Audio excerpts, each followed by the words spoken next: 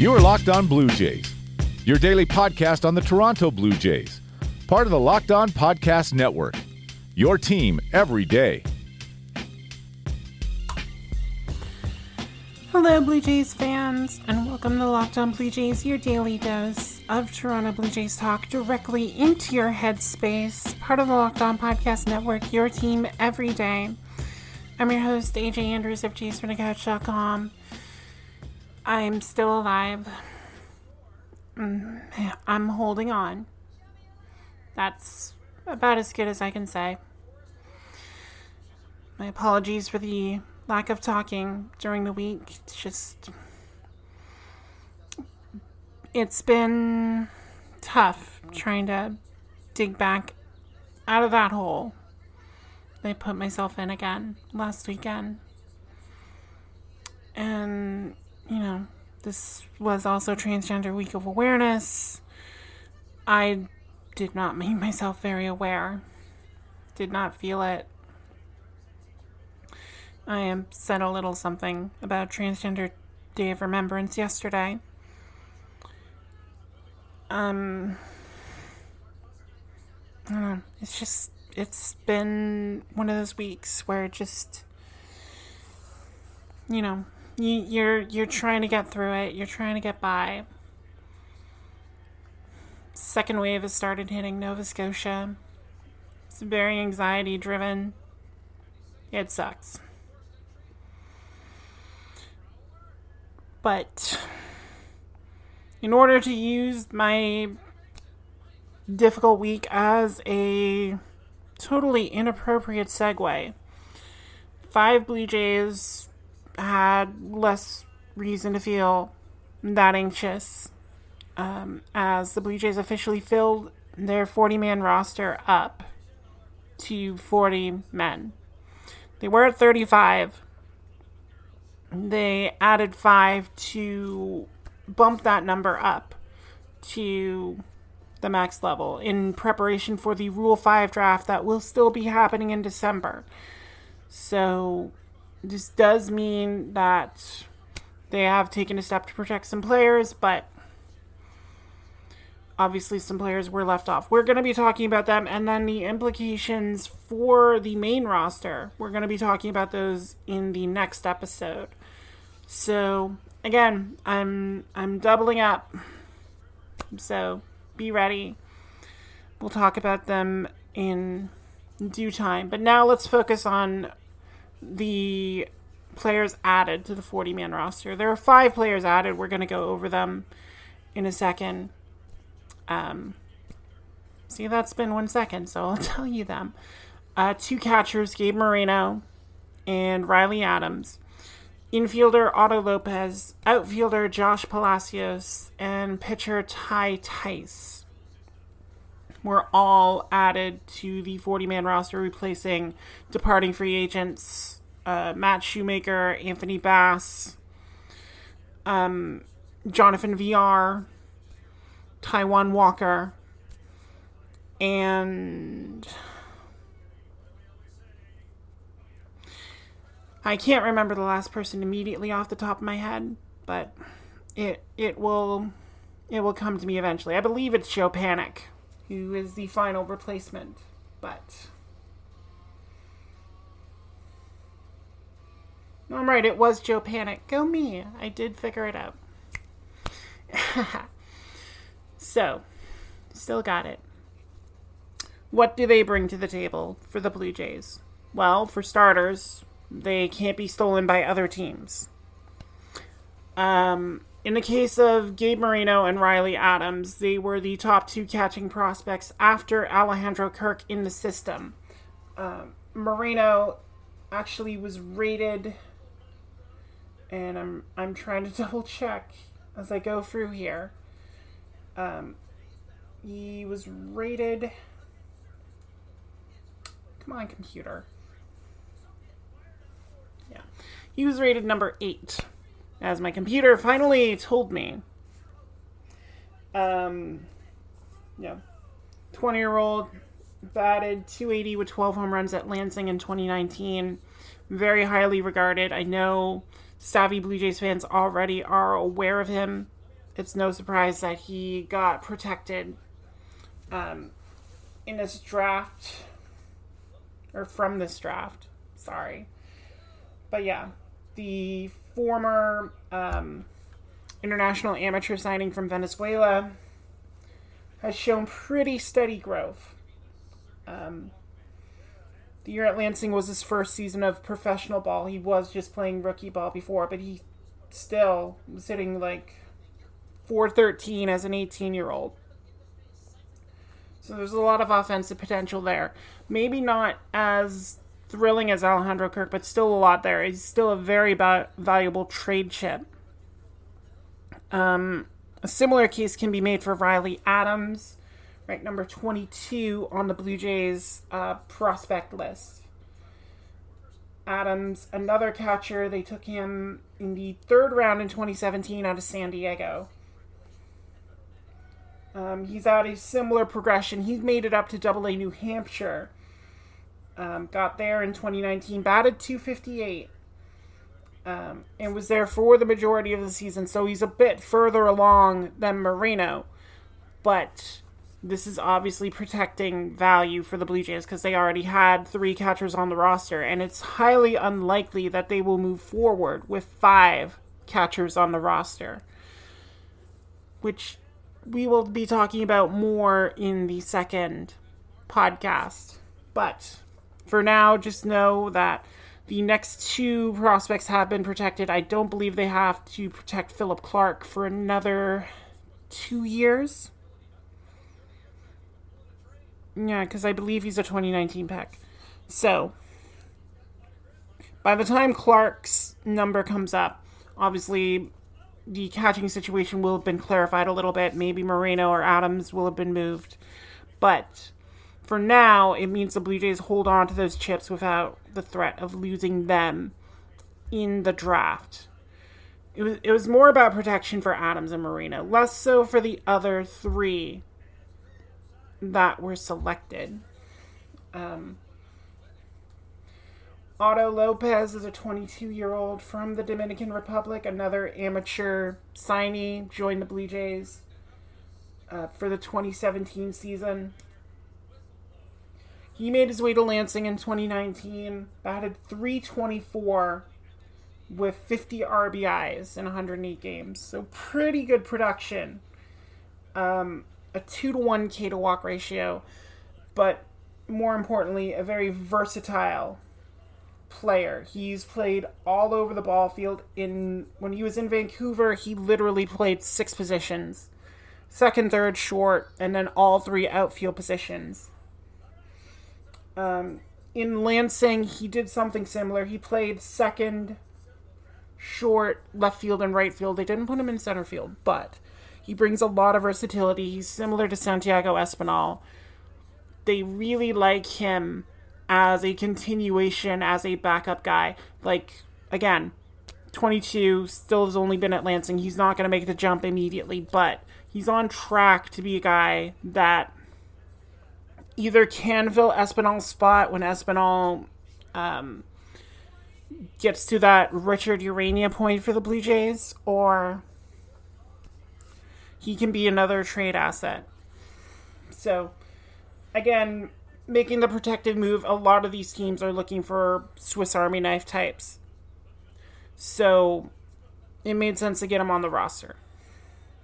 You know what else makes sense? Getting yourself some Built Bars. Built Bar is the protein bar that tastes like a candy bar.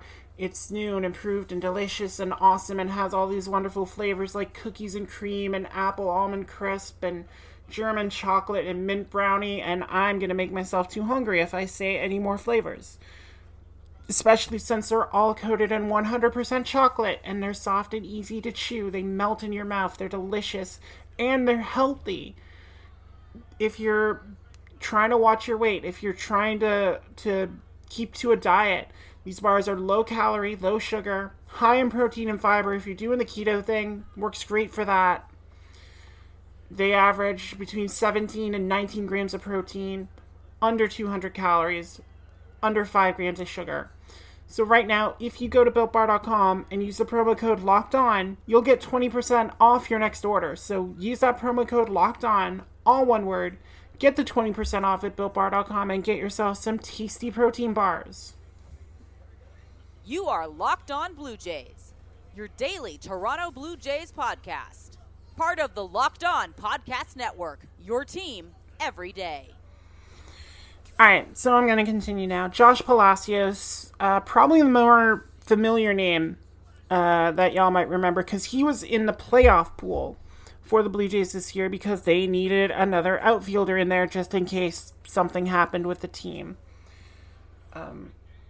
Palacios is one of the two players that has progressed the most out of the squad.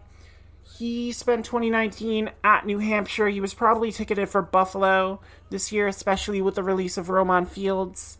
Really opened up a spot for Palacios. In New Hampshire last season, he batted .266 with 7 home runs, 38 RBIs, but more importantly, 15 stolen bases. So he's that next speed option, similar to Jonathan Davis. He's not like Anthony Alford fast, but he gives you that option off the bench. So again, this is about moving the chains for the Blue Jays. If Jonathan Davis is determined to go elsewhere, they have Palacios instead, who's younger, who is, more unproven, more higher ceiling commodity at the major league level than Jonathan Davis, who we know what Jonathan Davis can do. Palacios is still growing, so they decided to keep the 4th round pick out of Auburn and make sure he's on the roster. He'll probably see some play with the Blue Jays if injuries hit the outfield. If Davis is on the roster, I have to assume he gets first crack. Why am I not saying Derek Fisher? You'll find out next episode. But yeah, Palacios makes a lot of sense there. And then Ty Tice is the only pitcher that was added. And the Blue Jays do have a history of leaving their pitchers exposed, which pitchers usually are more enticing targets in these Rule 5 drafts. Obviously, the Blue Jays lost Jordan Romano and Travis Bergen in the 2019 draft to Texas and San Francisco, respectively. Got them both back, and then Bergen was dealt for Robbie Ray.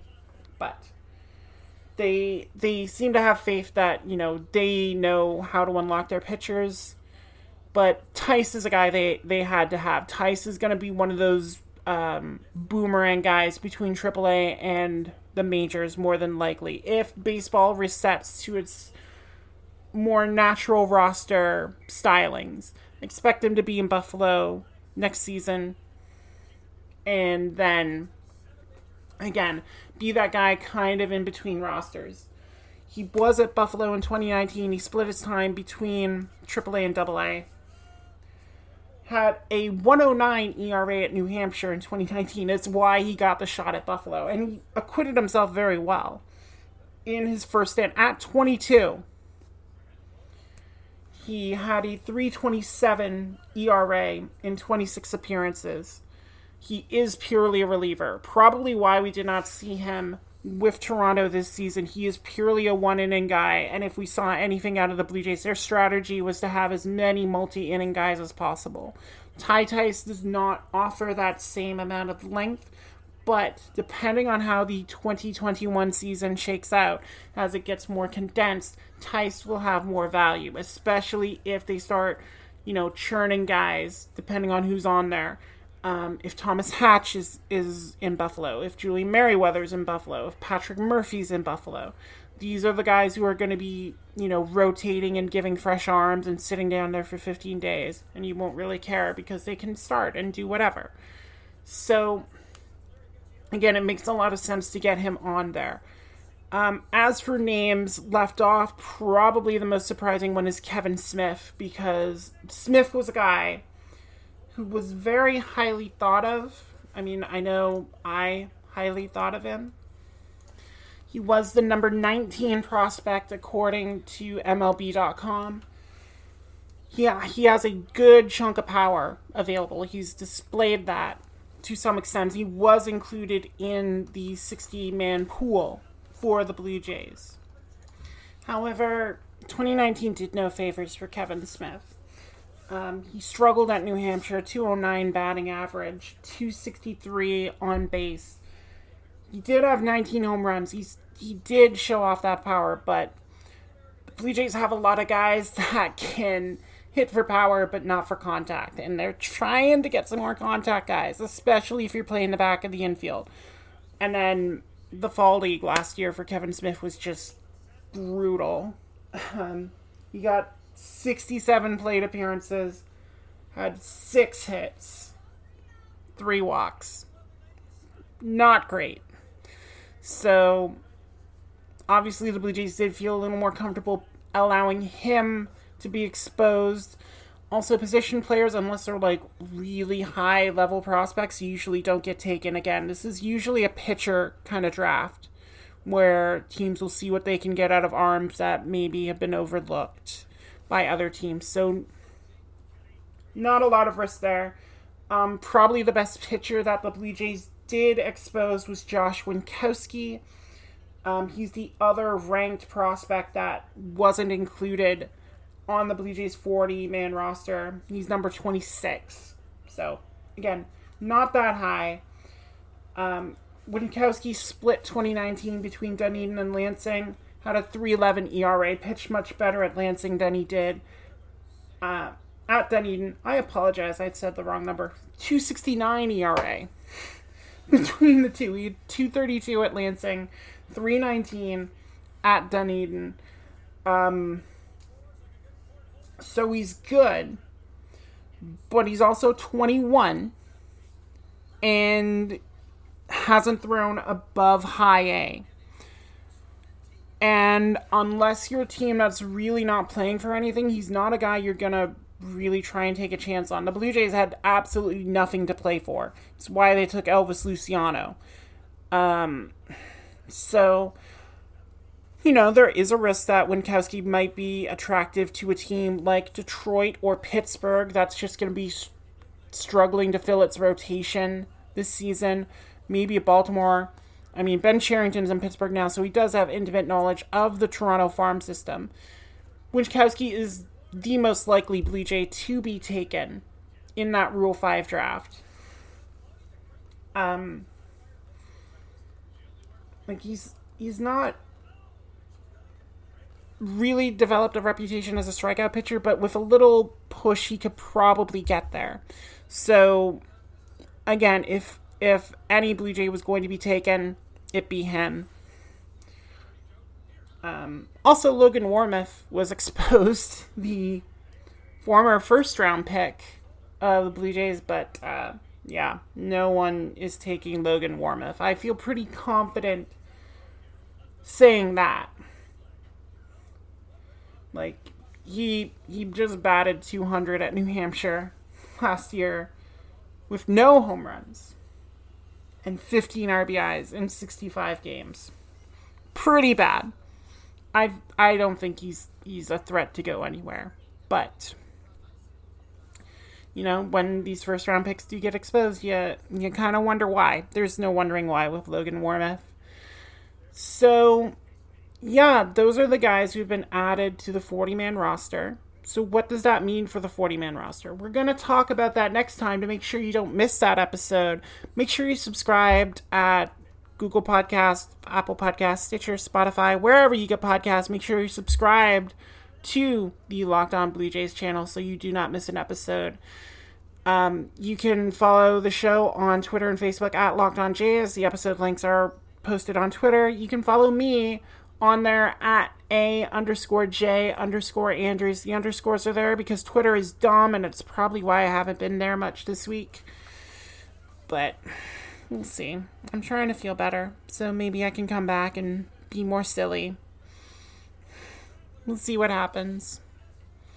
Anyway, for everyone at the Locked On Podcast Network and everyone at jaysfromthecouch.com, I'm AJ Andrews. Thank you all so much for listening to tonight's episode, and y'all take care.